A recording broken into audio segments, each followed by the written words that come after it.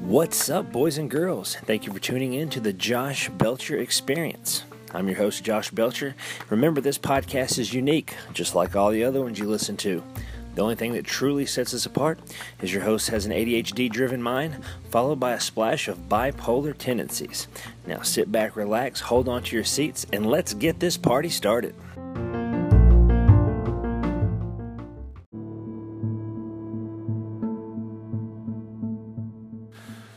This week in history marks the 99th anniversary of women's suffrage.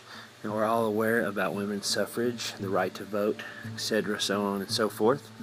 But some people don't know, and then some people do, that it actually came down to one vote right here in my beloved state of Tennessee.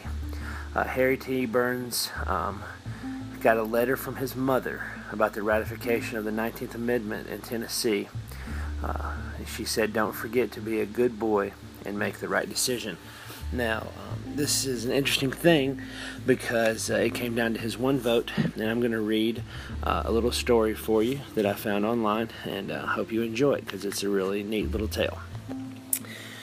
On a hot and muggy summer morning in the month of August 1920, 99 years ago, 2019, a young 24-year-old Republican lawmaker from McMinn County in the southern valley of East Tennessee changed his nay vote to an aye during a critical final ballot to decide the fate on ratification of the 19th Amendment to the United States Constitution. Burns' momentous decision to vote in favor of women's suffrage not only secured the elusive victory that suffragists had sought since the Seneca Falls Convention of 1848, but also secured a place for both Byrne and his widowed mother, Feb Emsinger Byrne, in American history as they delivered Tennessee as the perfect 36th state to ratify the 19th Amendment. On Friday, August 18th, the Tennessee House deliberated a joint resolution for ratification on the 19th Amendment that had recently passed in the state Senate. Several legislators rose from their desks to deliver impassionate speeches that merely recounted the age-old arguments waged by suffragists and anti-suffragists for and against women's suffrage. After a lengthy debate, House Speaker Seth Walker, a proclaimed anti, boldly proclaimed, and I quote, "The hour has come, the battle has been fought and won, and I move that the motion to concur in the Senate action goes where it belongs, to the table." A deaf silence blanketed the chamber as the motion was put forth on the House floor to table the amendment, tantamount to its death, as the bill would be held over until the next legislative session convened after the fall elections. In the midst of the excitement, no one can discern the inner turmoil that waged within Harry Burns' mind. Sitting in his chair in the third row to the right of the rostrum, Byrne adorned a red rose with the symbol of the Antis on his jacket lapel. His constituents back home in McMinn County were bitterly divided. An ever-increasing majority of public opinion in the county was turning against women's suffrage. He also faced re-election in the upcoming fall election, and deciding vote either way may cost him the votes needed to secure his seat in the next session of the General Assembly. Therefore, Burns was content to vote in favor of tabling the amendment. When the House clerk reached his name, the seventh on the list of 96 in attendance, Byrne voted with the Antis to table the amendment. "I had voted to table the amendment," he later explained, "not in opposition, but in hopes that it would come up again in the next session." The vote was 48 to 48. Speaker Wallace demanded a recount again. The vote was deadlocked at 48 to 48. Therefore, the amendment remained alive on the House floor. Speaker Wallace then moved to reconsider the original motion, a vote on the 19th Amendment. Now Byrne was faced with a decision he had hoped he would not have to confront, as a declining vote on whether or not the 19th Amendment became the law of the land. Unbeknownst to his fellow colleagues, Byrne carried a letter from his mother in his breast pocket that admonished him to vote in favor of the amendment. Now, where this is beautiful is it just shows the bond and how important women are to men in general. I mean, we couldn't do without you ladies. You provide life, You take care of us. I mean, we're nothing without women. So this vote was very important, and deservingly so. You should have every right that any guy does, and 10 times over for what you've done to bring life into this world. Every man that's here on earth is because a great woman put him there. I salute my mother. I have 2 daughters, and all my friends and relatives that are females. My hat's off to you. You're the strongest people I've ever known, in abundance, and I adore you. And that's why this, I'm talking about this tale and why it's so important. Because it came down to one 24-year-old man who carried a letter from his beloved mother who had told him how important this was and why he needed to make the right decision. If I can deliver the rest of this without crying, I will have done something for this podcast. Okay, as we continue. Burns' mother, a strong-willed widow of a farmer, covered the women's suffrage debate from their home when not milking cows, churning butter, cleaning and mending for her family by reading 4 newspapers and a dozen magazines that she subscribed to.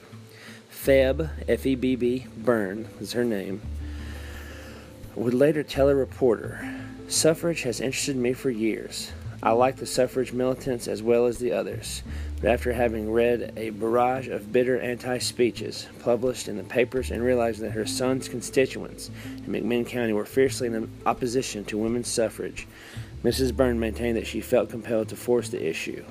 She said, I sat down on my little chair on the front porch and penned a few lines to my son."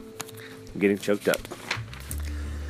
In fact, Febb Byrne wrote more than a few lines in regards to supporting ratification, which were interspersed among other family members in a 7-page letter to Harry. This is kind of the bulk of what she said. Dear son, hurry and vote for suffrage, and don't keep them in doubt.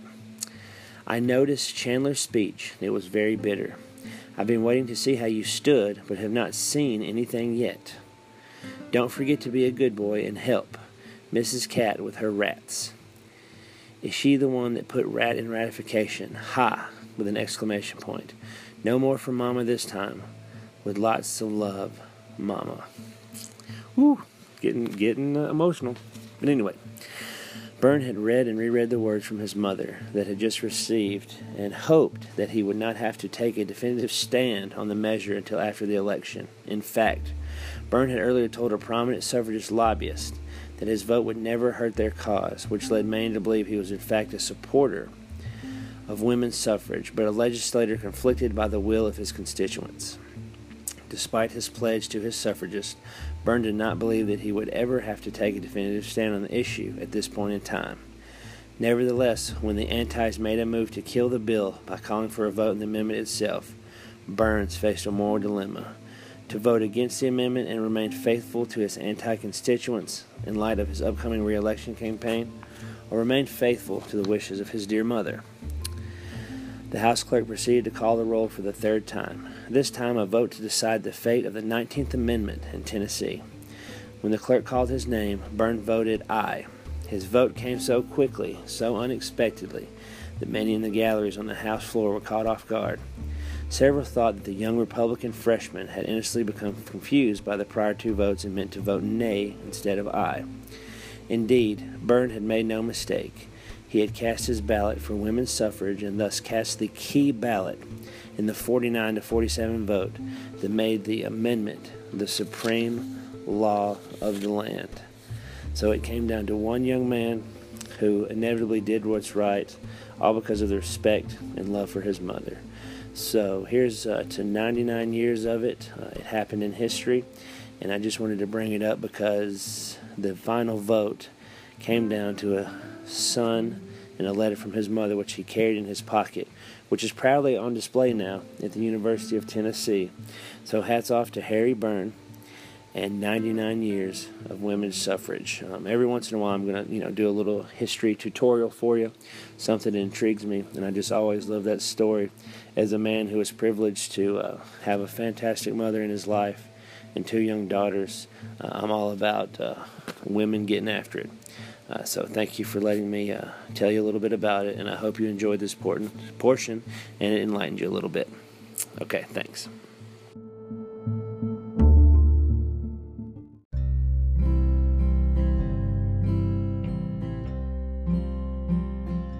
I had a really fun interview this week with country sister singers Presley and Taylor. They called in to discuss their brand new single, Everybody Wanna Be Us, that dropped to country radio August 12th. It'll be available for digital download August 30th. Myself, alongside Sam Madewell, interviewed them as they told us this was their first ever podcast, and they were a delight to talk to, and we were really glad to have them. So stick around, it's coming up next. The brand new one from Presley and Taylor, just released. This one's called Everybody Wanna Be Us. Groovy tune, check it out.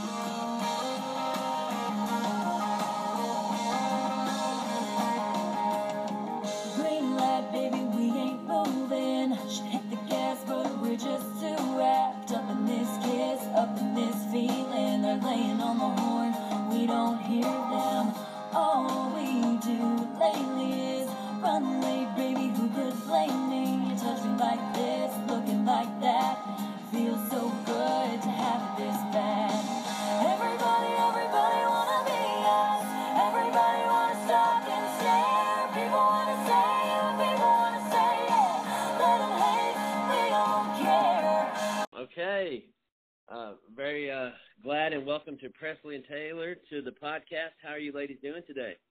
Good. We're so excited to be talking with y'all tonight. Hey, we're excited. Sam's excited. Excited, buddy? I'm very excited. He is flabbergasted to talk to you girls. He's always been talking about all day. First of all, congrats to the release of country radio today. Everybody Wanna Be Us. Good job. Good for you. Thank you. That must be exciting. Have you guys been interviewing all day about this? Yeah, it's been a big day, but we're so excited to be sitting here talking with you guys. Yeah, and this is actually our first podcast, so oh my gosh, we're honored to have you. It's ours, but we feel like it's the first every time. It's exciting equally every time for me and Samuel here. That's awesome. Yeah. Okay, so with country radio today, August 12th, that's awesome. Digital release August 30th. Let's talk about this song. It's got some dynamite flat going with it. It's got a great songwriting crew. Tell us why you decided to make this your new single. Absolutely. So we love this song. We went into the studio with James Stroud and Keith Burns of Trick, and they co-produced it. Yeah. We chose this song just because it was so fun-loving and passionate and just full of fire, and it just had so much attitude and energy, and we just fell in love with it the second we heard it, and we really feel like we made it our own, and it's just our version of a love song. Awesome. Yeah, that is really, really cool. So, what was the process like dual producers? What was that like? Yeah, it's awesome because you have so many people to throw ideas off of, and they were so sweet in just including Taylor and I in the whole entire process. And the sound that we went for was more of like a full band sound, which is kind of cool and a little bit different for on the radio today. But it was just such a fun process, and we had great creative minds to work with throughout the whole process. Absolutely, and we love the result, and we are so excited that people can start hearing it on radio today. Finally. And on August 30th, we're excited it's going to be available for download. We just can't wait for people to hear it at this point. Yeah, right on. Yeah, I got a couple questions. For the actual playing of music, how long have you guys been doing this? Yeah, so we're sisters. So we've been singing together since we were little girls, in our car seats, babies. Yeah. But professionally, we started kind of pursuing our career about 6.5 years ago now. We've been at it for a while. And better every year, I hope. We see you're based out in Nashville. Where are you guys actually from? Yeah, we are based out in Nashville, but we're originally from Connecticut. Oh, cool. Okay. So how's Nashville treated you? Oh, my gosh. We love it. We're obsessed. Yeah, it's really become like a second home to us. And we've just gotten the opportunity to be able to explore Nashville so much and make it a comfortable place in our home over the past 6 years. Cool. Yeah. So we just being there. We love it. It's such a cool place. Music and energy, and we just love it. Yeah, well, we're glad to have you. You girls are taking it by storm. And if you ever need a mandolin player, my buddy Sam is ready, willing, and available, based out of Nashville. Hey, that's awesome. Oh my God, we'll get your info after this. That's yes. awesome. All right, well, let's get back to this song because I'm intrigued by it. I really dig it. it's penned by some powerhouse songwriters. I mean, what's your process for picking these songs? Like, you just look at their credentials on them and like, okay, this is a guaranteed winner. I mean, because it seems like you're picking winners every song you do. Yeah, that's a great compliment. Funny. That is a great compliment because during our pre-production process when we were picking our songs and everything, Presley and I were pinching ourselves the whole time because the CD we got from the publishing company with all the demos on it, we were listening to these demos and looking at the writers, and we were like, oh my gosh, like these are just amazing writers. With we had like Miranda Lambert on one song. There was Casey Musgrave. Oh wow, Randy Clark. Heavy hitters. We were pinching ourselves, so that's a really great compliment. And the writers on this song wrote for, Darius Rucker and Jason Aldean and so many.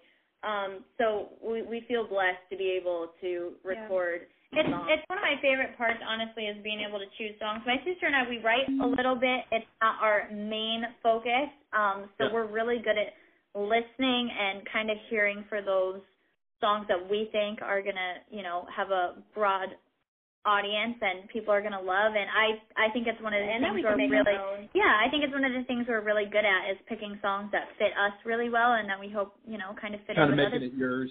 Yeah, absolutely. I mean, we have a huge part of when you get the demo, it's very broken down. It's pretty much acoustic, and we have a huge part of kind of the music and the instrumentation and how the verses and the choruses are going to go, and we've been known to like change up little choruses and do things like that. So we are really excited about making the songs our own. Absolutely. Well, another thing I wanted to compliment you with your sibling harmonies. I mean, you've got what they're lacking in country music right now. It's kind of like, I know your sisters, but like a Judd feel where you can tell it's family vibes going together.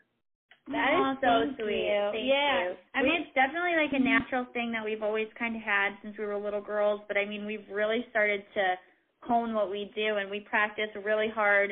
So in our, if you see us live, we have really strong harmonies. We have our band works with us to harmonize with us, so it's like a really full set. Like you said, you don't get too often anymore. Yeah, we appreciate that compliment because we do work so hard at it, and hopefully, it's coming through. So we appreciate it when someone. Oh yeah, it shows. Thank you. So what tour-wise, what do you guys got lined up? We have been playing like crazy this summer. We actually just got off a 3-week run where we played a couple of country thunders. We played in Nashville, and we have a lot of fairs and festivals this season. Coming up, our next show is in New Jersey. We're just all over the place. I think we're going to Atlanta after that, and then back to Nashville. Pennsylvania and Nashville. But you can check out our tour schedule on PresleyandTaylor.com. Nice. Yeah. We're trying to. We're going to try to catch a show when you get back to Nashville. But yeah, it seems like you guys are putting thumbtacks all over the map. So that's awesome. We're trying to. Yeah, we're working hard at it, and live is like it's one of our favorite parts to do together in all of this, and it's really rewarding to be able to get out there and share what you've been working on in the studio and see everyone's reaction. So it's really just one of the things we love about doing music, and so we love the tour. Keep on keeping on. I got another question for you. So what kind of advice could you give to young artists trying to make it in the Nashville scene? It's ever growing harder to get, noticed and whatnot. Do you have any advice to give out, to share? I mean, we're definitely, still an uphill climb. So, but as far as giving advice, I would just say stay true to yourself. Nice. Really focus on, your craft and getting better at whatever your craft is. Like work ethic. Your work ethic is really important, and just put your head down and work hard and do what you love. And that's great. Yes. Thanks. Very well put. You ladies are very well rounded. It's good to hear people in country music who are really in it for the authenticity of the music, and I don't see anything but things just keep growing for you. Thank you. Thank you so much. Yeah, and we're excited. We can't wait for everybody to check out this song, and we'll catch you when you get back to Nashville. Girls, thank you for your time, I know you've had a busy day, and we're very proud that this is the first podcast.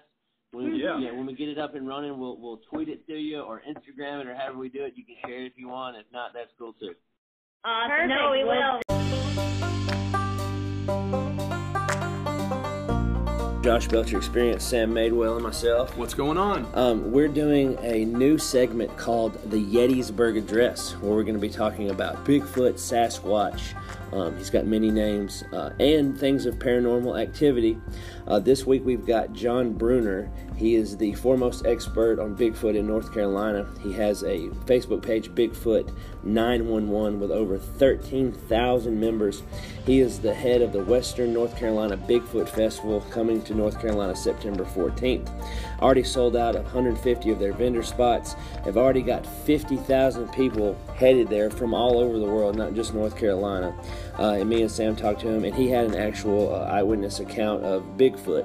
Now, the reason we started this, Sam Madewell is really passionate about Sasquatch and has claimed he's seen him.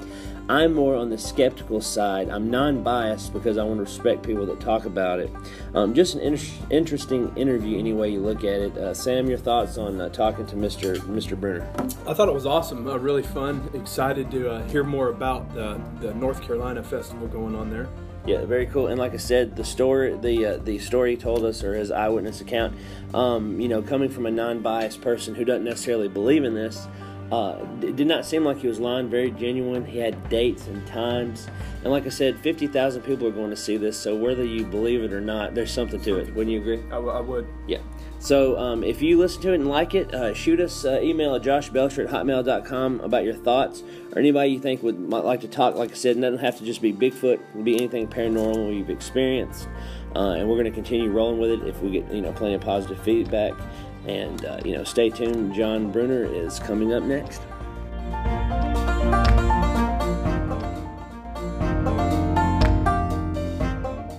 John Bruner from Bigfoot 911, here on the first edition of the podcast portion we're calling the Gettysburg Address. How are you doing today, sir? And thank you for calling us. Hey, doing good. How are you guys? We're great. Wonderful.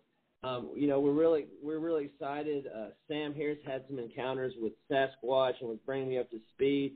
And then, we were looking at people to have on our first go-around, and you showed up, and this is a big successful thing, and we're just glad to talk to you. And could you just tell us about this event you've got coming up September 14th, if you don't mind?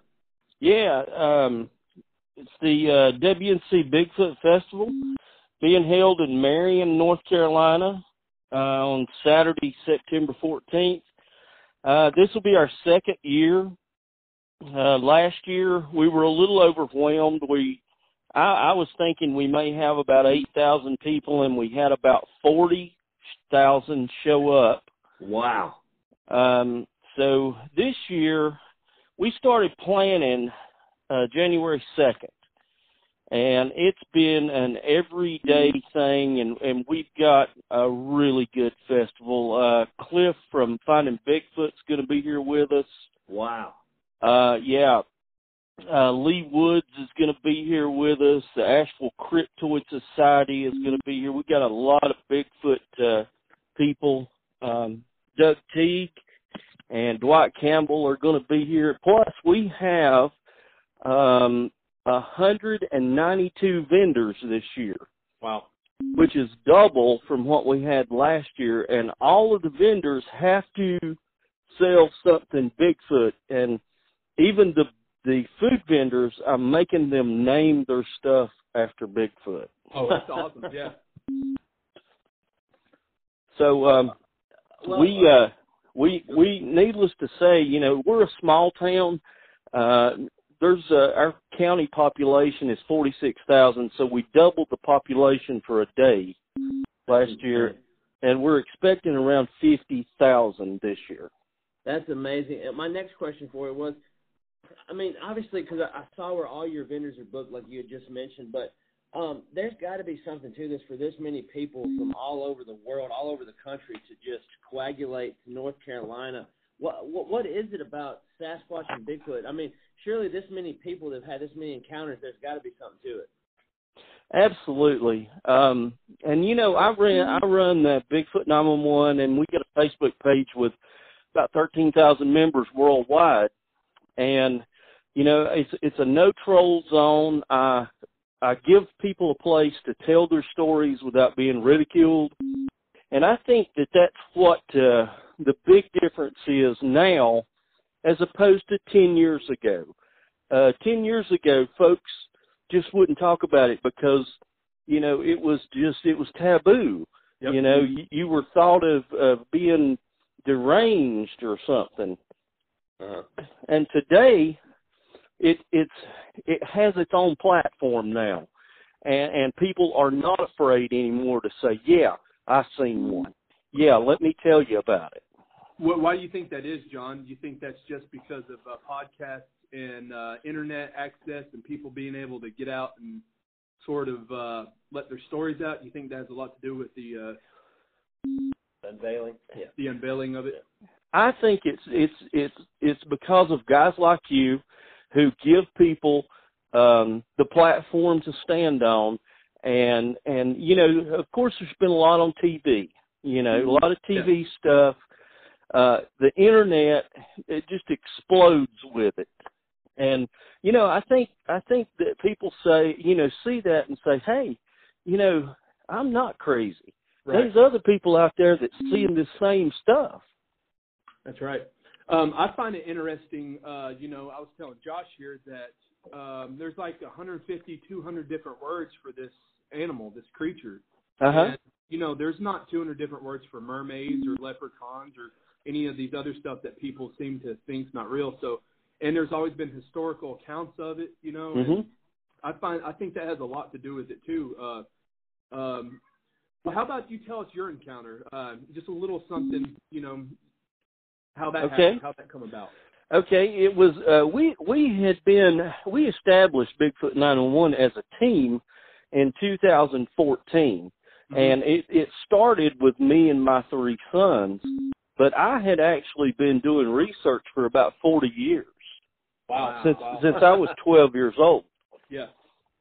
And we were at one of our research areas, and it was August the 5th of 2017. And it was about 11:45 at night.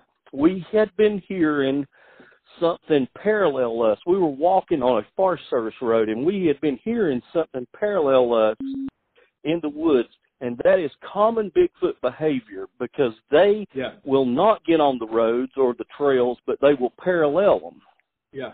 And so we had stopped, myself and 2 other team members, we had stopped, and I saw something up ahead of us step out into the road, and I flipped on my headlamp. And when we go in the woods, we have 10,000 lumen headlamps. We don't have the little Walmart brands, Right. We have the big ones. And it never even looked. It crossed the road in one step and into the woods on the other side, and I took off to where it went into the woods. I followed into the woods.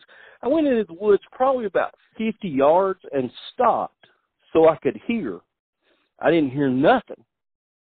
And the guys that were with me were coming up behind me, and I said, look up in the trees. Mm-hmm. And so they were doing that. They were probably 30 yards behind me, and they were doing that. And I panned to the right, and it was standing about 20 yards from me, and it had its right arm up on a tree, just looking at me. How tall do you reckon that was, John? Well, we went back and done recreations with measurements and stuff, and it was almost 9 feet tall. Let me tell you, he was huge, and people want to know, well, what did it look like? And I can tell you exactly what it looked like because I was a nationally registered paramedic for 28 years, so I have very good assessment skills. Mm-hmm. Its hair was stringy and matted. It really didn't look like what I assumed in my mind it would look like, but it looked like, kind of reminded you of a wet dog, and there was no hair on the face at all. None. It was just totally, it looked like a piece of leather piece of black leather. Its nose was completely flat. I could literally see up its nostrils. Wow. But the thing that is most amazing to me is there's lots of theories about Bigfoot, paranormal, everything. I watched that thing breathing. I watched it breathe. And when it turned to walk off, which was about 10 seconds, I seen the muscles flex in its right hip. Yeah, I've heard that too. I've heard the same thing about seeing the tendons and muscles, and a lot of the things that I've talked to my buddies about, they ask, where are the pictures, or where are the people seeing them if they're out there? Well, a lot of people, you're just telling us your story. I have a story, and people can either choose to believe it or not, but that's where they're being seen, and I find it interesting too that a lot of the encounters comes from hunters, because they're the ones out in the woods. And a lot of people say, well, yeah, how do you know that's just not some sort of guy in a ghillie suit, a big gorilla suit? Well, how many people are literally going to go out during hunting season in a big monkey suit? Right. That's something I've always thought was interesting. One thing I bring up, and plus, how come, like you said, 13,000 people, your Bigfoot 911 on Facebook? How there wouldn't be that many people making up a story like you sound like you're telling a legit truth. I mean, you don't sound like you're fumbling. You had the date and the time. Exactly. I mean, there's got to be something to it. Exactly. And guys, I'll tell you what, I've been doing this so long. I am so far past, are they real or not? Yeah, I know they're real. Yeah, and what I want to know now is, how do they live? How do they function within a family unit? What do they eat? When do they eat? Where do they sleep? How do they get along with each other? That's where my research is right now. I am just so far past, are they real or not? Exactly. Well, it's when I talk to friends or family or just coworkers, when I had my encounter, I didn't realize what it was till many, many years later, and hearing an actual podcast of literally the same thing that happened to me happened to these people, and they just stuck around, and that's when they had face-to-face encounters. And it chills up my spine.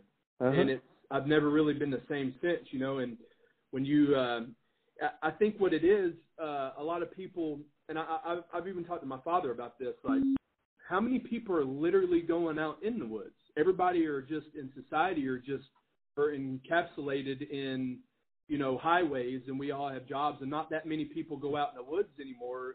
And those are the people seeing it. So when people say, well, where is the encounters at? Well, they tell you, and I find that pretty interesting. Most encounters that are reported are by chance or by accident. Right. These people wasn't hunting Bigfoot. They just happened to see one on the side of the road as they was driving by. What about the story we heard not too long ago or read where somebody tried to open fire on one? Wasn't that in North Carolina? No, that was in Ohio, I believe, wherever the Mammoth Caves are at. That's Kentucky. Yeah, Kentucky. That's where that was at. Yeah, because some guy, they literally had to call 911 because the guy opened fire when he saw it. Right. Here. Yeah. Well, like I said, thank you for your time, and we're really excited. Where can people get more information if they're wanting to come up to see you there at the Bigfoot Festival? If they want to, they can go on Facebook and look at WNC Bigfoot Festival. Has its own Facebook page. They can also get information from Facebook on Bigfoot 911, or they can go to Bigfoot-911.com. That's our website, and we have information posted there as well. All right. Well, Mr. Bruner, thank you for your time, and you're going to have a very big success, and there's got to be something to it as it continues to grow, and you have a great rest of your evening, and thank you again so much. We'll keep in touch. Yeah, where are you guys at? We're close to Nashville, Middle Tennessee. Really? That's not but about 4 hours away. Y'all ought to try to come. I know. We're thinking about it. Yeah, we're thinking hard.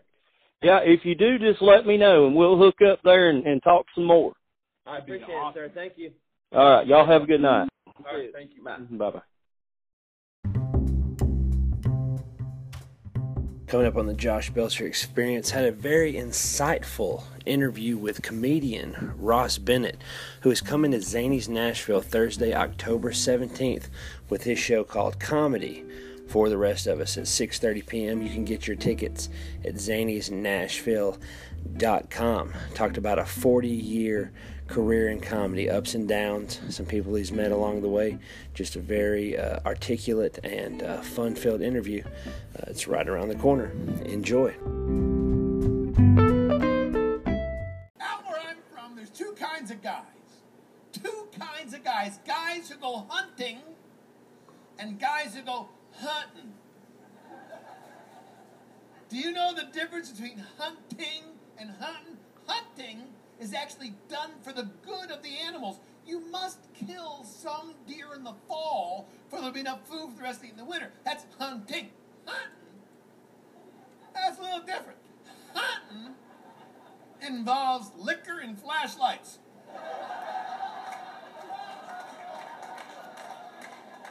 If you've ever been on a 2-lane county road and see a sign with a bunch of bullet holes, that's hunting right there.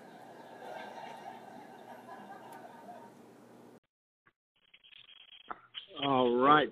Really super excited to be speaking to Ross Bennett, bringing his comedy show, Comedy for the Rest of Us, to Zanies Nashville, Thursday, October 17th at 6:30. Ross Bennett, thank you for taking the time to talk to us here in Nashville. How are you doing this evening? I'm doing great, Josh. Thanks for asking me on. Yeah, we're very privileged to have you. Glad you're coming to town. Just got wind that you have a brand new comedy special for Dry Bar coming out. Could you discuss that with us for a little bit? Are you familiar with Dry Bar? Yes, sir. I've seen Jeff Allen's performance. Was really thought that was a great thing, and then found out you were doing one and thought that was pretty neat. Yeah, Dry Bar. They produce and distribute via the internet clean comedy specials. Yes. And I think they've been doing it for like 4 years now. And there's so many people out there who this is what they want. I was hearing that there's over 100 million people who are looking, in the United States, who are looking for clean comedy. Okay, Uh-huh. I mean, I think that's why guys like, Gaffigan and Brian Regan are so popular, because people are starved for quality, clean comedy. So I had the opportunity to do this thing. I actually taped it last March, and it's going to be dropping anytime soon. That's awesome. Let's say that the pregnancy is now full term, okay? So it's going to be dropping pretty soon. And then we have arranged a number of live performances throughout the fall around the country, and the hope is that I'm going to solidify more people who specifically want to come out and see my show. And Zanies, which is a town I used to work in quite a bit. Oh yeah. Back in the day, Nashville, and working at Zanies there. I'm going to be doing this show in October, and I'm really looking forward to it. It's on Thursday the 15th. No, that's today. The 17th. It's in October. It's Thursday, October 17th at 6:30. Yes, sir. That's correct. Yeah, and I like the name For the Rest of Us, because what appeals me to your brand of comedy is, like you said, anybody can enjoy it. To me, it takes a lot of talent as a comic, and credits to you to be able to deliver good, funny sets and be clean with it. It seems like that would be a task in itself. Could you tell us more, tell us a little more about that? Yeah, well, I'm not a prude, okay? I mean, let's be honest. I've worked for 40 years, and so I can pretty much guarantee you I've pretty much said everything on stage that can be said, okay? Okay. And but a number of years ago, the guts of what I did on stage, the guts of my act has always been clean, okay? Uh-huh. And but because I was in comedy clubs and this kind of stuff, there was always 5%, 10% that was more adult in content, and because I had to survive in those clubs, I mean, I had a sort of, and I was always ultimately entertaining the club's audience and not my audience, Okay, I hear you. Mm-hmm. I mean, the beautiful thing about a guy like Jeff Allen is with him, he has really developed a significant audience that comes out and they want to see him. Okay, but a guy like me, there was always people out there who wanted to see me, but a big part of the audience was always the people who would go to the club no matter what. Uh-huh. And they often expected some more adult material, and I gave it to them. You know what can I say? You know, I'm just human, Josh. I'm just a regular guy. I'm just a human being. I'm flawed. Okay. Yes. So anyway, but in recent years, I've focused on just doing a clean show, and I live up in the New York City area. I actually and I teach a class in the city. I teach a writing class. Nice. And all of these young comics, some of them aren't as young, but they're all trying to get into the game at whatever level they're at.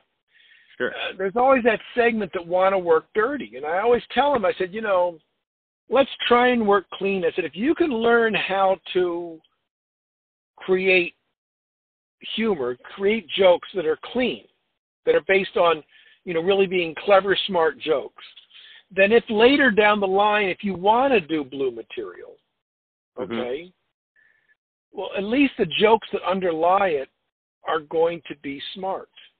They're going to be, they're going to be quality jokes. I was very fortunate. In the early '80s, I was living out in Los Angeles, and I was a regular comic at the Comedy Store when Richard Pryor was putting together his famous concert films. Okay. Wow, that's so cool. And I got to see him in the summer of, I don't know, 81 or so, maybe 80, 81, put together the special Live on Sunset Strip. Wow, that's awesome. And I saw him develop it over the course of like 2 or 3 months. And it was amazing. And even though he used adult language, he used street language, okay, the underlying jokes are all strong jokes, okay? But what happens, a lot of young comics would see that, and they would only hear the words, the profanity. That's all they would hear. And they would think that was the humor. And then you would get these guys who would come into the clubs, and that's all they were doing was saying all this stuff, but there was no underlying humor to it. There was no underlying jokes, really. They were just going for shock responses. So I have always worked on trying to have, basically, I always wanted my material to be stuff that entertained me. Because I always liked smart jokes, clever jokes. Yeah. And I don't know. Did I answer your question, Josh? Yeah, and well, you actually outlined some more stuff that I was enjoying talking, because right before you called, I watched one of your appearances on David Letterman, which was, how cool is that? But what you said that I thought, because like you said, it was intelligent humor. It's like how you're describing like the noises you make while you're doing activities. That it's just the thought that was put into that. It was clever, and like you appreciate the thought that was put into it, and then the punchline when it gets there is just that much sweeter because it's like thought provoking, and I just think that's part of your brilliance, and I really respect that about your craft, the way you personify your stand up. Is what I was trying to say.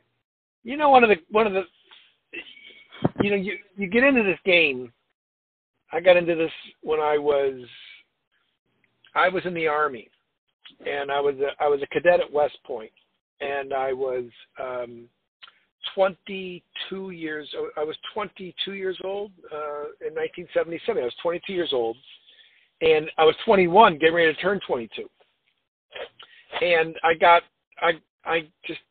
didn't want to be in the Army anymore. I wanted to be a comic. It was that part of American history when Saturday Night Live had just started, and Steve was the biggest comic in the world. We all had grown up watching George Carlin, and and there was comics like Leno and the like, and Robert Klein, who I just wanted to be part of that world.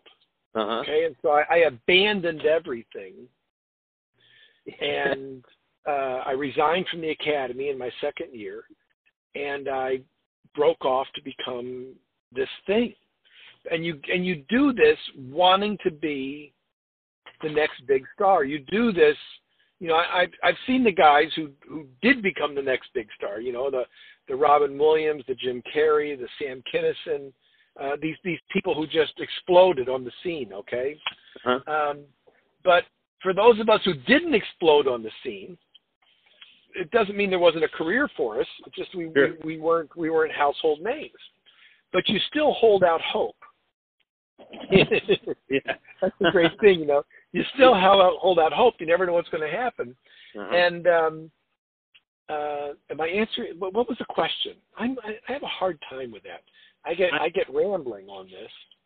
Well, you're an interesting person. I just enjoy listening to you. But you know, you're mentioning serving. I want to say personally, you know, thank you for your service in any format. We were grateful that you did that, and I always honor my vets. So thank you for, you know, taking the time. Well, thanks. You know, Josh, the truth is, I was just an idiot. I was 18 years old, and I was actually in a different college. I was at the University of Florida. Go Gators. Yeah, go Gators. Yeah. And I was a freshman, and I was completely lost, Josh, completely lost. And I wanted to get out, but my dad was very strict, and he insisted that I go to college and I graduate from college. Uh-huh. And I was lost at this place, and I wanted out. And so without their knowledge, I enlisted in the Army. Oh, wow. And for me, enlisting in the Army was kind of like joining the French Foreign Legion. You know, it was my escape from the world, from the life I was living and the world I was in. It was my escape. And it was after I got, you know, I went to basic training in Fort Knox, Kentucky. And it was while I was there that some different things in the universe lined up that ended up sending me to West Point a couple of years later. So I went to West Point. There were certain appointments to the academy that were given to enlisted men. Okay. Okay. And that's how I ended up at the academy. But you know, when I was in the Army, I don't know what I was doing. I was an idiot. I swear I was an idiot. I just showed up, and I was just trying to escape. I did the Army. They didn't get more than a couple of weeks of work out of me. Everything else, they just trained me. And I almost feel I need to apologize publicly. You know, I got a joke. I got a joke in my act that I left West Point to become a comedian. Probably the greatest service I will have ever done for my country. was leaving to pursue comedy. That's yeah. Great. We're talking about Florida. Like I'm a huge Florida football fan, as well as, you know, the college in general. There's another comedian that went there. It was on Saturday Night Live that attended University of Florida, and my mind draws a blank, but he does a lot of impressions. Do you know what I'm talking about? No. All right, he was on SNL like in the 90s up through the 2000s, and my mind just draws a blank. But he's a pretty funny guy. I remember he did Sean Connery on the Jeopardy segment, you're talking about Darrell Hammond. That's it. He was a Gator. That's right. I didn't know he was a Gator. He sure was. You have to talk to him about it sometime. I met him quite a few times. I was doing a lot of shows around the city for a long time. You know, I moved to the New York City area around 2000, and I met him, and he was a very nice guy, very soft-spoken, extremely talented. Yeah. I'll tell you, there's something I read him saying, and it's always stuck with me. But it's particularly for a guy like me who has, let's just say that I've been in the batter's box a lot. Uh-huh. I've taken a lot of swings, have not gotten a lot of hits. You know, I gotten a couple. Okay, I got a couple of good strong. I got when I did Letterman, I got a home run. Okay, but I had I've had a few singles and some doubles. You know, but it's. But Darrell Hammond said once, he goes, I probably auditioned for 1,000 things, and I only got 3 things out of all the 1,000 that I auditioned for. He goes, 2 commercials and Saturday Night Live. Okay? Yeah. And so it just reminds you that there's some people who your niche is very narrow, but you just keep at it and you will find the place that that you fit in. I hear you. And that's why I'm kind of excited about this dry bar thing. I think it's going to be a well-received show. I've seen it. It looks very good. Yeah. And all of my all the material that I'm most proud of that I've worked on for my whole life. Well, and that's what I was telling you. Here was the advantage. Sometimes I always say, you got to look for the positive side, of things. I'm going to hold on one second. Can you still hear me? Yeah, I can hear you. A little scratchy, but I can still hear you. How about right now? Yes, sir. That's great.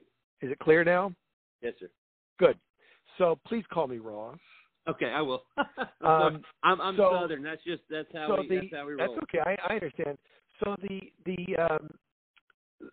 the silver lining of having not become a big star, if you will, is that I've got this material that I have worked on and performed for decades. And it's not like the joke locks down and then it never changes. My things have a tendency to have an organic quality to them. I got routines that have continued to grow and they morph and they change and they shift, and it makes it for the people who like what I do really like what I do, Josh. Okay. Yes. Okay. And I was able to basically get all of that stuff into this special. It's like That's 42 awesome. minutes. It's like 42 minutes long, and I'm very proud of it. Very proud of it. I'm excited to see it because, like I said, I like the dry bar because I want my humor. I like it thought provoking, and I like it relatively clean, and I just like the way you deliver. I like your style and everything. If I were to get into comedy, which is I gave it a crack, I wasn't very good at it. I'd like to study under a guy like you. I figured you would probably bring the most knowledge to a guy like me. Tell me one of your jokes, Josh. Tell me one of the jokes you worked on. Oh my gosh, it's been years ago. I couldn't tell you when I was top of my head. Honestly, I buried it way deep down. Take a moment. I want you to relax. Remember, this is a podcast. The great thing about a podcast is you have all the time in the world. yeah, that's true. You can't take too long on a podcast. That's it. So relax, take a moment and think, because here's what we're going to do. I want to hear what it is, and we'll work on it the way I would work on with somebody in my class. Yeah. Let me see. I'm trying to think. One of my. I said one of the cheesiest jokes ever was it was just like a one-liner. I said. Go ahead. What is it? It wasn't even mine. I think I stole it. Like I said, I can't even. It was how do you wake Lady Gaga up from a nap? you poke her face. That's just silly. Okay. Yeah. So did you have anything about your family? Like I said, honestly, my mind's drawn a blank. It was such an embarrassing time. Oh, really? Yeah. Did you ever get any good laughs? I really didn't. I think I did one open mic and I bombed so bad I ran and never came back. Well, okay. I got it. Yeah. But I've always... Yeah, I'm sorry. Go ahead. The people in my class, they take it for different reasons. For some of them, it's like a bucket list thing, and for some people, it's something they've always wanted to do, and for some, they're seeking something that they don't even know what they're seeking. Yeah. And for me, when I got involved in this, it was, I've told people over the years that this is more like the priesthood. It's almost like a calling. Uh-huh. Because you do it. I certainly, if it was just about the money, I probably could have made more doing almost anything else. Okay. Okay. But there was some other payment I was getting on a spiritual or a psychic level that makes it so you just stay in the game. Uh-huh. But you gave it for you. I guess it sounds like it was something I just wanted to try it. It was, because I can get laughs in a comfortable setting with, like, friends, and I thought, well, I'll just try to do it on the stage. And like I said, it was such a traumatizing moment. I can't even remember what I said. That's how traumatizing it was for me. You know, when I do my classes, the one of the points I make is everybody has a sense of humor. Uh-huh. Everybody has a sense of humor, and everybody knows what it's like to say something with their friends and get a laugh. Most everybody knows that. But, you know, what a guy like me does, what, you know, a professional comedian does, is how do I take this thing and go up in front of people I don't know and say it in a way that they all get it? And then I can, and to do it at the level where I can guarantee people that it's going to be there. Uh-huh. And of course that's when they start paying a little bit of money for it, you know, and when they know that you can do it. Uh-huh. So where'd you grow up, Josh? I grew up in Franklin, Tennessee, which I grew up there before it grew to the Franklin it is now, about 30 minutes out of Nashville, and now I'm in Columbia, Tennessee, which is a little further out than that, little rural type farm type place. But I think I did a show in Franklin once. I could believe it. They have a really nice Franklin Theater. They completely restored. Yeah. From like the 20s or 30s or probably the 40s, and it's a really nice venue. You might have been there. I don't know. Yep. I always enjoyed my time in Tennessee. Yeah. I worked in Knoxville and Memphis. Oh, wow. That's cool. Over the years, there was a couple of clubs in Memphis. Oh, really? I was just in Memphis last January. I had a gig out in Dallas, and I made it turned into a road trip. Took my son, and we drove halfway across the country. And we stopped. We spent 2 days in Memphis to go to Graceland. Cool. And, yeah, that's a cool place. It's about as good as it gets. Yeah, it's that's an emotional tour there, and every time I go outside, I always see somebody crying, and I kind of feel sympathetic and start crying a little bit as well. You know what I get out of? I'll tell you what I get out of when I've gone to Graceland twice. Is in comparing it to what a modern day rock star, what their life would be like. It was a very humble place. Oh yeah, absolutely. You know, I mean, the rooms are you know, there's much. It's you know that it was big for the time, and it was a rather lavish way to live for the time. But when you look at it from today, it's a very humble place. It's small. It's quaint. Mm-hmm. It's quaint, and they've built this whole thing around it, and it's really just this little place. I mean, you can't imagine Lady Gaga living there. Oh, absolutely. Or Beyonce and Jay-Z. You can't imagine people. And he was just a small town country boy. Absolutely. You know, and even with all of his faults that we all have, and you know, my friend Jeff Allen, he talks about. He goes, I'm a broken vessel. There's a lot of broken vessels out there, and that at his heart, he was still, you know, a country boy, and he was a polite guy like you. Yes, sir. No, sir. He was just a nice guy. And I don't think he wasn't a mean person. And he had a lot of love in him. Yeah. Yeah. And the thing was, I guess, just because of his, his need to perform, and he was a people person, I guess he just burnt the candle at both ends and just couldn't handle it. Well, you know, if I had been successful the way I wanted to be successful, I doubt we'd be having this phone call. Because I could completely understand how if you don't have anybody who has the ability to tell you no, your darker elements in your psyche can really take over, you know, and can really, you know, take you, you know, someplace. That's why when I meet guys who are really successful, guys I've met who are really successful, who have not gone crazy, and who've behaved appropriately, always impress me. You know, when you look at Leno and Seinfeld, they always impress me that, you know, they've got these, they've got real lives, and they're big lives, but at their heart, they're still just practical people, you know? Yeah.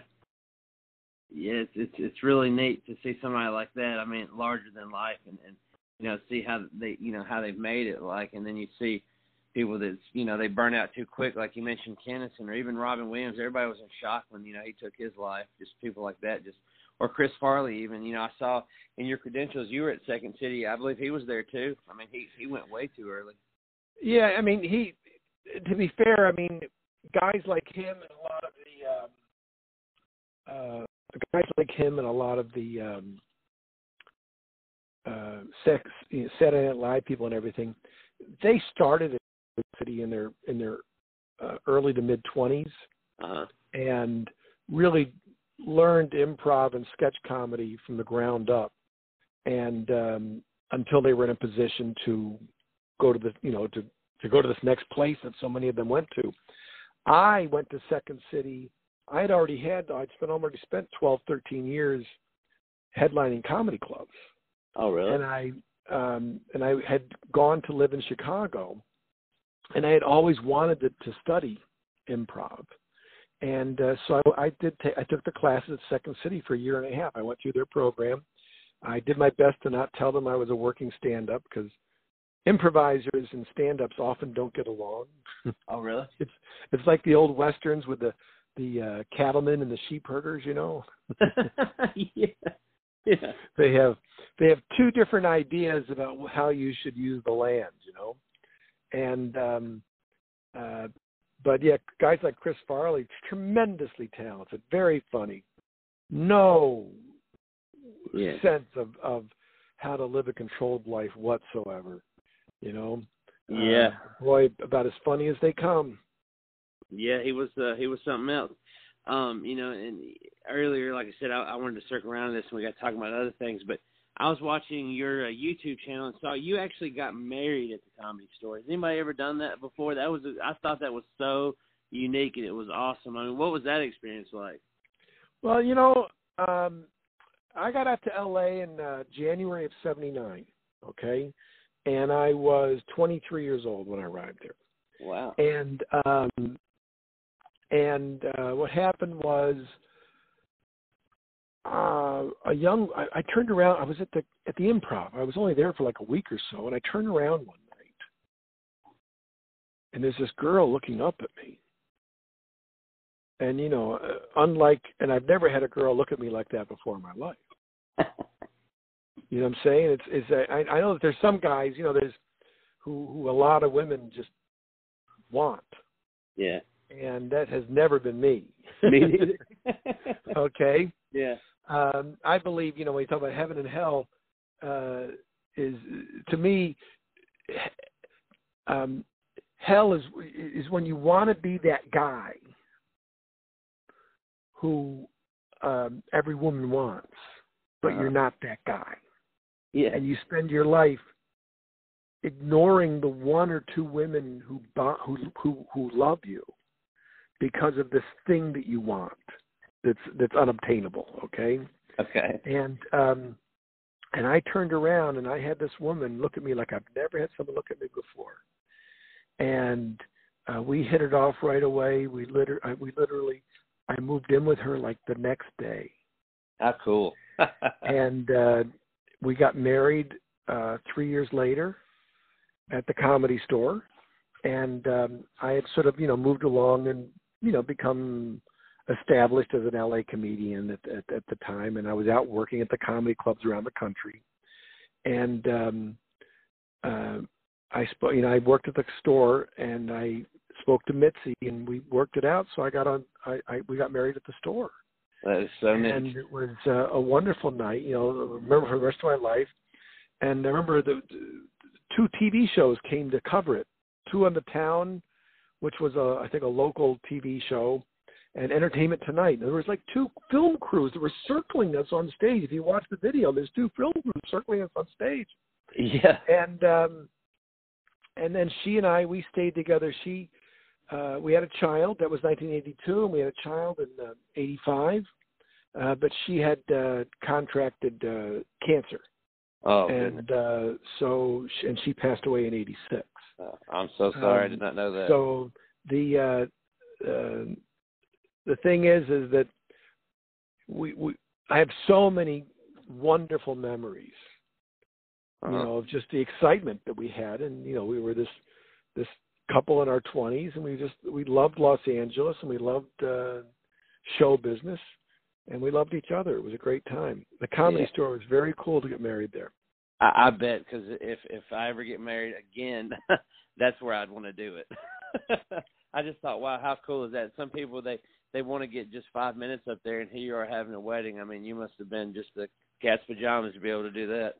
Well, I did as a comic, I've often tried to base a lot of what I do on some element of truth. And what I did is I took the marriage ceremony, the traditional marriage ceremony, and I just added some lines to it that were essentially truthful lines, and they were jokes. And the minister who did it was willing to do it, and it ended up being a very entertaining, but also very heartfelt evening. Mm-hmm. You know, I've always felt that when people do jokes that are outrageous, they know that they're not the truth. They know that they may be inspired by the truth, but they know they're not the truth. Mm-hmm. Okay, and so I've never had a problem with doing satire on something. Even I remember there were some people who were uncomfortable with our wedding ceremony. Just a couple of them out there who were very, I guess, very pious, religious people. Okay. Mm-hmm. And they thought we were mocking something, and for us, we were really just celebrating it. Yeah. You know, it meant something to us, and the people had a wonderful time. The people who saw it, I'll tell you right now, they never forgot it for the rest of their life. Oh no, I you know, that was one of the things I just thought it was cool, and like appreciating comedy and humor. Like I'm with you there. You could see the love involved and the happiness, but I mean, it's almost like it makes sense for two comics to be there doing that, and I thought it was perfect. I mean, I enjoyed it. I wish I could have been there. What year was that? 1982. Yeah, that was my first year of the world. It was April 1st. It was April 1st of 1982. How cool is that? I was born October of 82. So let's see, April. Yeah. Well, April Fool's Day. How cool is that? That is too neat. Did you have any comics in the audience? Did you have any comics in the wedding? Oh yeah, lots of folks were there. You know, it's funny. Kinnison was not a star yet. He was just another comic around the Comedy Store, and he was supposed to be the guy who do the ceremony. Because Sam was a minister. Yeah. And but Sam didn't show up for the rehearsal. Oh wow. And so I had another friend who had a license to perform ceremonies, and he did it. Yeah. And he was also an actor, a real actor. Yeah, I think he actually did a better job than Sam would, because if Sam had done it, it would have turned into the Sam show. Yeah. With his screaming and all that kind of stuff. But Charlie Murphy, wonderful guy.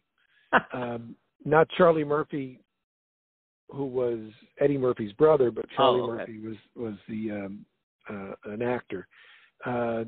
He had a big heart, but he was an actor, so he was all about performing the lines. And of course, the thing was well written, and so he put in like all good actors. He found a couple of moments that were his.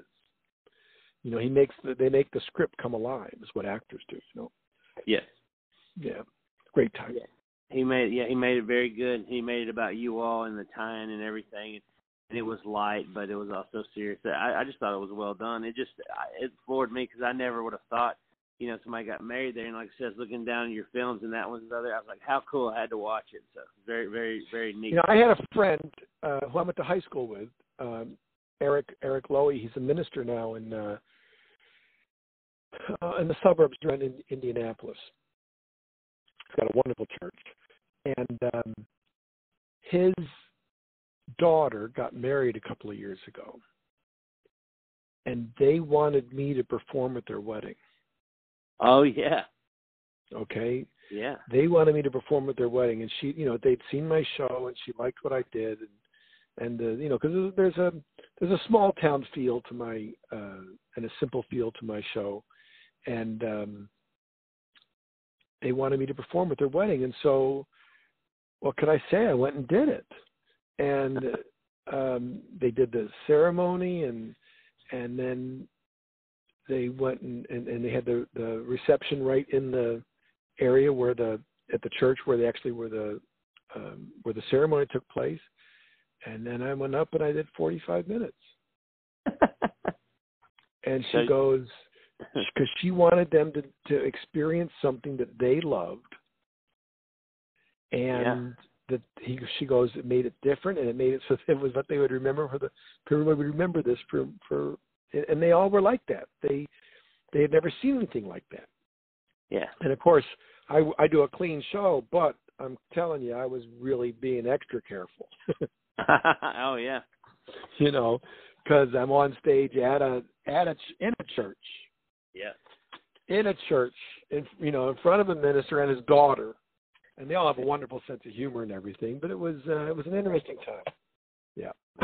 That is awesome. That's too cool. Yeah, I've seen people perform at churches. I've never seen it at a wedding. That's also unique. But hey, I mean, it's different. It's a change of speed because you expect like maybe a band or something. Never a comedian. So that's awesome. In the last 20 some years, comedy's become very big on churches.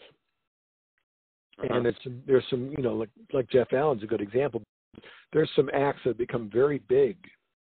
And particularly at these large churches, these mega churches, I mean, they got comics who can fill 5,000 seats at those places. Yeah. Guys like Michael Jr., I think Chandra Pierce. There's just some wonderfully talented people. And I've been trying to get into churches for a few years with my stand-up, and I've done a few. I don't know if that's where I'm supposed to be. I make the statement, that if God wants me in a church, there's nothing anybody can do to keep me out. But if He doesn't want me in the church, there's nothing I can do to get in. Yeah. Yeah. And so it's I'm sort of in a I'm prepared and I'm ready, and I always love to take the gigs there, but I don't push it too hard, because I just find the more sometimes you push too hard, and it never feels comfortable for me. Yeah. I have a dear friend. He's a pastor, and he does comedy. He's got about what he says a really strong, tight 30 minutes. He took a class with Rick Roberts here in Nashville, and that's what he does. He performs at churches for charities and things like that. What's his name? His name is Brandon Skelton, and he's Great. a pastor. Yeah, he's Brandon Skelton. He's a pastor. He used to be a high school or a middle school teacher. And now he is the general manager at a Planet Fitness where I work part-time, and he's a really great, funny comic, and he's on his way. And he has the church mentality, and he just uses it to utilize and does benefits and things like that. Really, really talented guy. You got any advice for a guy like him who's been at it maybe about a year or so, and utilizing his talent? No, if he's already doing it, he's doing just fine. You know what I'm saying? He's doing just fine. He's following what he loves doing or what he's passionate about. So no, he's doing just fine, Josh. Yeah, he would listen to this, so I wanted to mention his name. Super great guy, a lot of talent. The only thing I would tell him, and I'm assuming he's in this organization. There's an organization called the CCA, the Christian Comedians Association. Uh-huh. And Rick Roberts, I mentioned it because Rick Roberts was a past president of it. Oh, and really? if he studied with Rick, I know he's aware of it, and I might have even met it because I belong to it, and I've gone to some of the conferences. But that's a great place for guys who are guys, and when I say guys, I mean guys and gals, Yeah. to network. around that world. Because, you know, there's two kinds of folks. There's Christian comics and there's comics who are Christians. Yeah, definitely. And Christian comics tend to tell jokes about pews and hymnals. Yeah. And comics who happen to be Christians, they tend to do more worldly material, but they do it in a way that it's appropriate, that they perform it in an appropriate manner for a church. Yeah, that's how he does. And, he has a knack to approach it from all ends.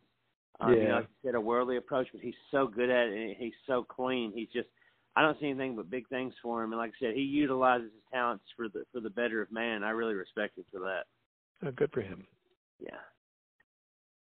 So let's see. I had you kind of brought it up in a few segments while we were talking, but 40 years of comedy. What keeps you going? Where do you draw inspiration from? You know, I heard on an interview once, it was Tony Bennett. Oh, wow. The singer. Yes. And he said, if you do what you love, you never work a day in your life. Yeah, that's true. Okay, and so I've been fortunate to do this thing that I love. So it does not feel like work, all right? It really doesn't. I mean, I'm really doing what I'm passionate about. Uh-huh. What keeps me in it is, first off, what else would you have me do? Okay? Yeah. I've said that. I'll say it to people on stage, from the what else do you have me do? Would you want to be with me at the post office? So I've never had anything else that I've really excelled at. And I started doing this so young. The only other skills I have, I can sell something on eBay if you need me to. Okay. But there's not a lot of other things that I'm really involved with. So what keeps me in it is, I told myself a long time ago that as long as the phone rings, because I tried to get out of this once around 1989 or 1990. I decided I was going to do something else. Okay. And I was going to be a fireman. Oh, yeah? And so I set a date, and I to stop doing stand-up, and I stopped taking gigs, and I took the test to become a fireman in Northern California. And I did all the physical tests. All the physical tests and all the tests. And I always tested well, Josh. Some people test really well, like the SATs and the like. And I studied everything about water pressure and about, firemen and all the things you had to know.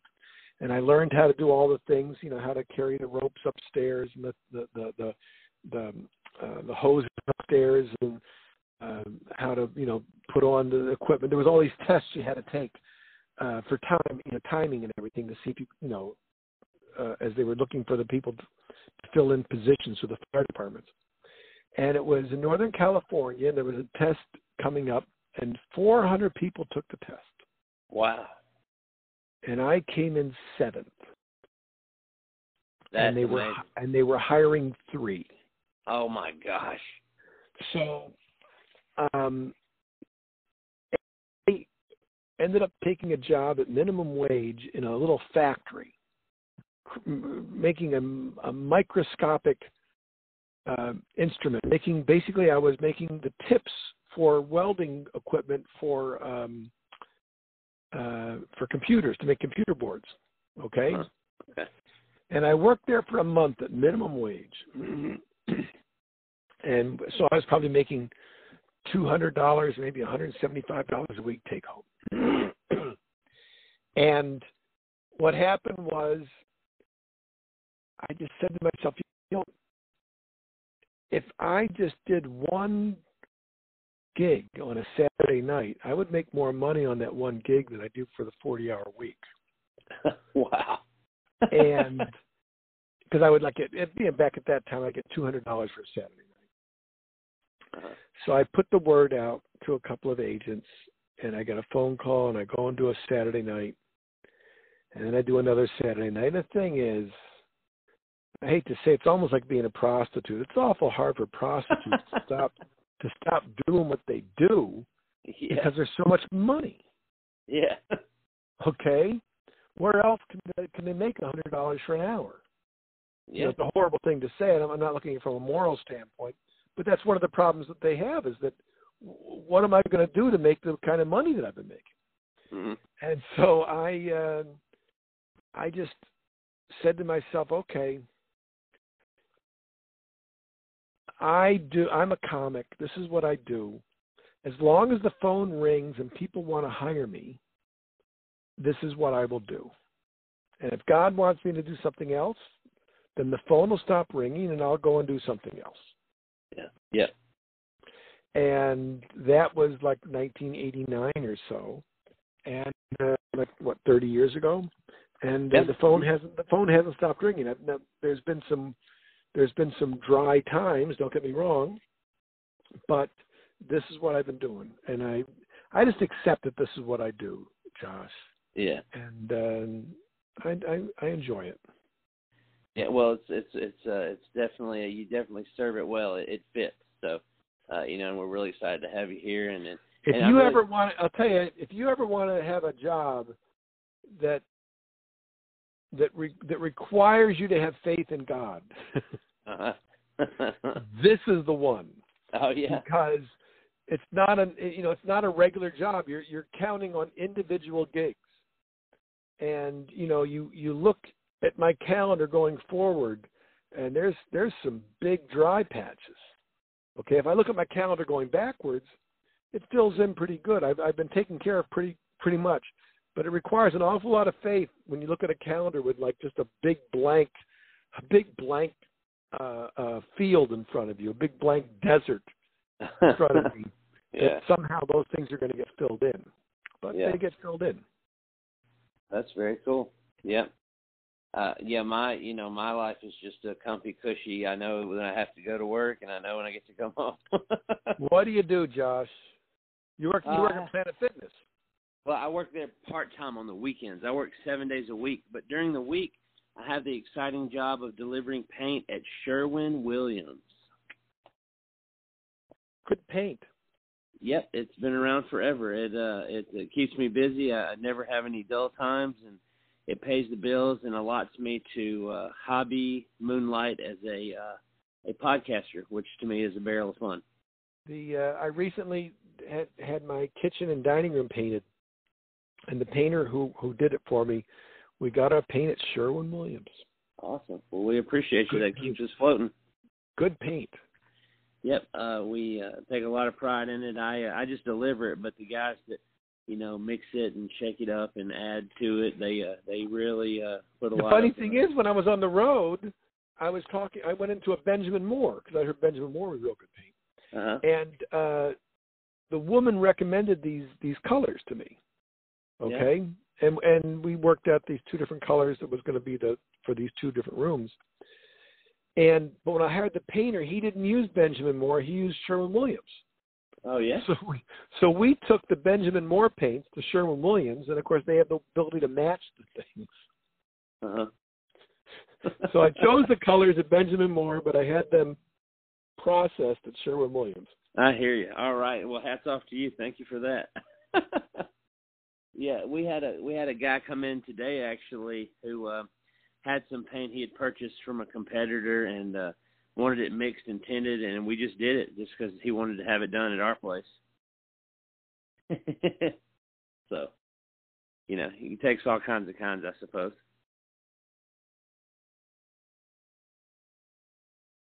Did I lose you? No, I'm right here, man. Oh, you're right there. Here. All right. Well, I guess that'll wrap it up. Hey, I thank you for spending this hour with me. It was very insightful, and I've learned a lot. Josh, I can't, I enjoyed it. And tell everybody. So here's the things. Yep. They can go to my website, rossbennett.com. Sure. And that's my general website. You can find me on Facebook. Okay, I have a fan page. And that'll keep you informed in terms of everything I have coming up. Look for me on Dry Bar Comedy, and they can get my CDs. Nice. I got 2 CDs. One of them plays all the time on Sirius XM on the comedy channels. but you can get them, I think, on iTunes. And my first one was called New York Country. Cool. And that one's very popular. And my new one is Not If You Were the Last Man on Earth. And and that one's fun too. Yeah, that sounds awesome. So we go to rossbennett.com and get all this stuff. Well, yes, Ross, I appreciate it. Safe travels, and we look forward to getting you here in Nashville and checking out your show. Yeah, you going to come to the show? You going to come to the show? I'm going to try my absolute best to be there. If I am, well, you'll know it. I'll come get a picture with you if you'll let me. You bet, man. I look forward to meeting you. All right, safe travels. Thank you. You bet. Bye. All right, bye.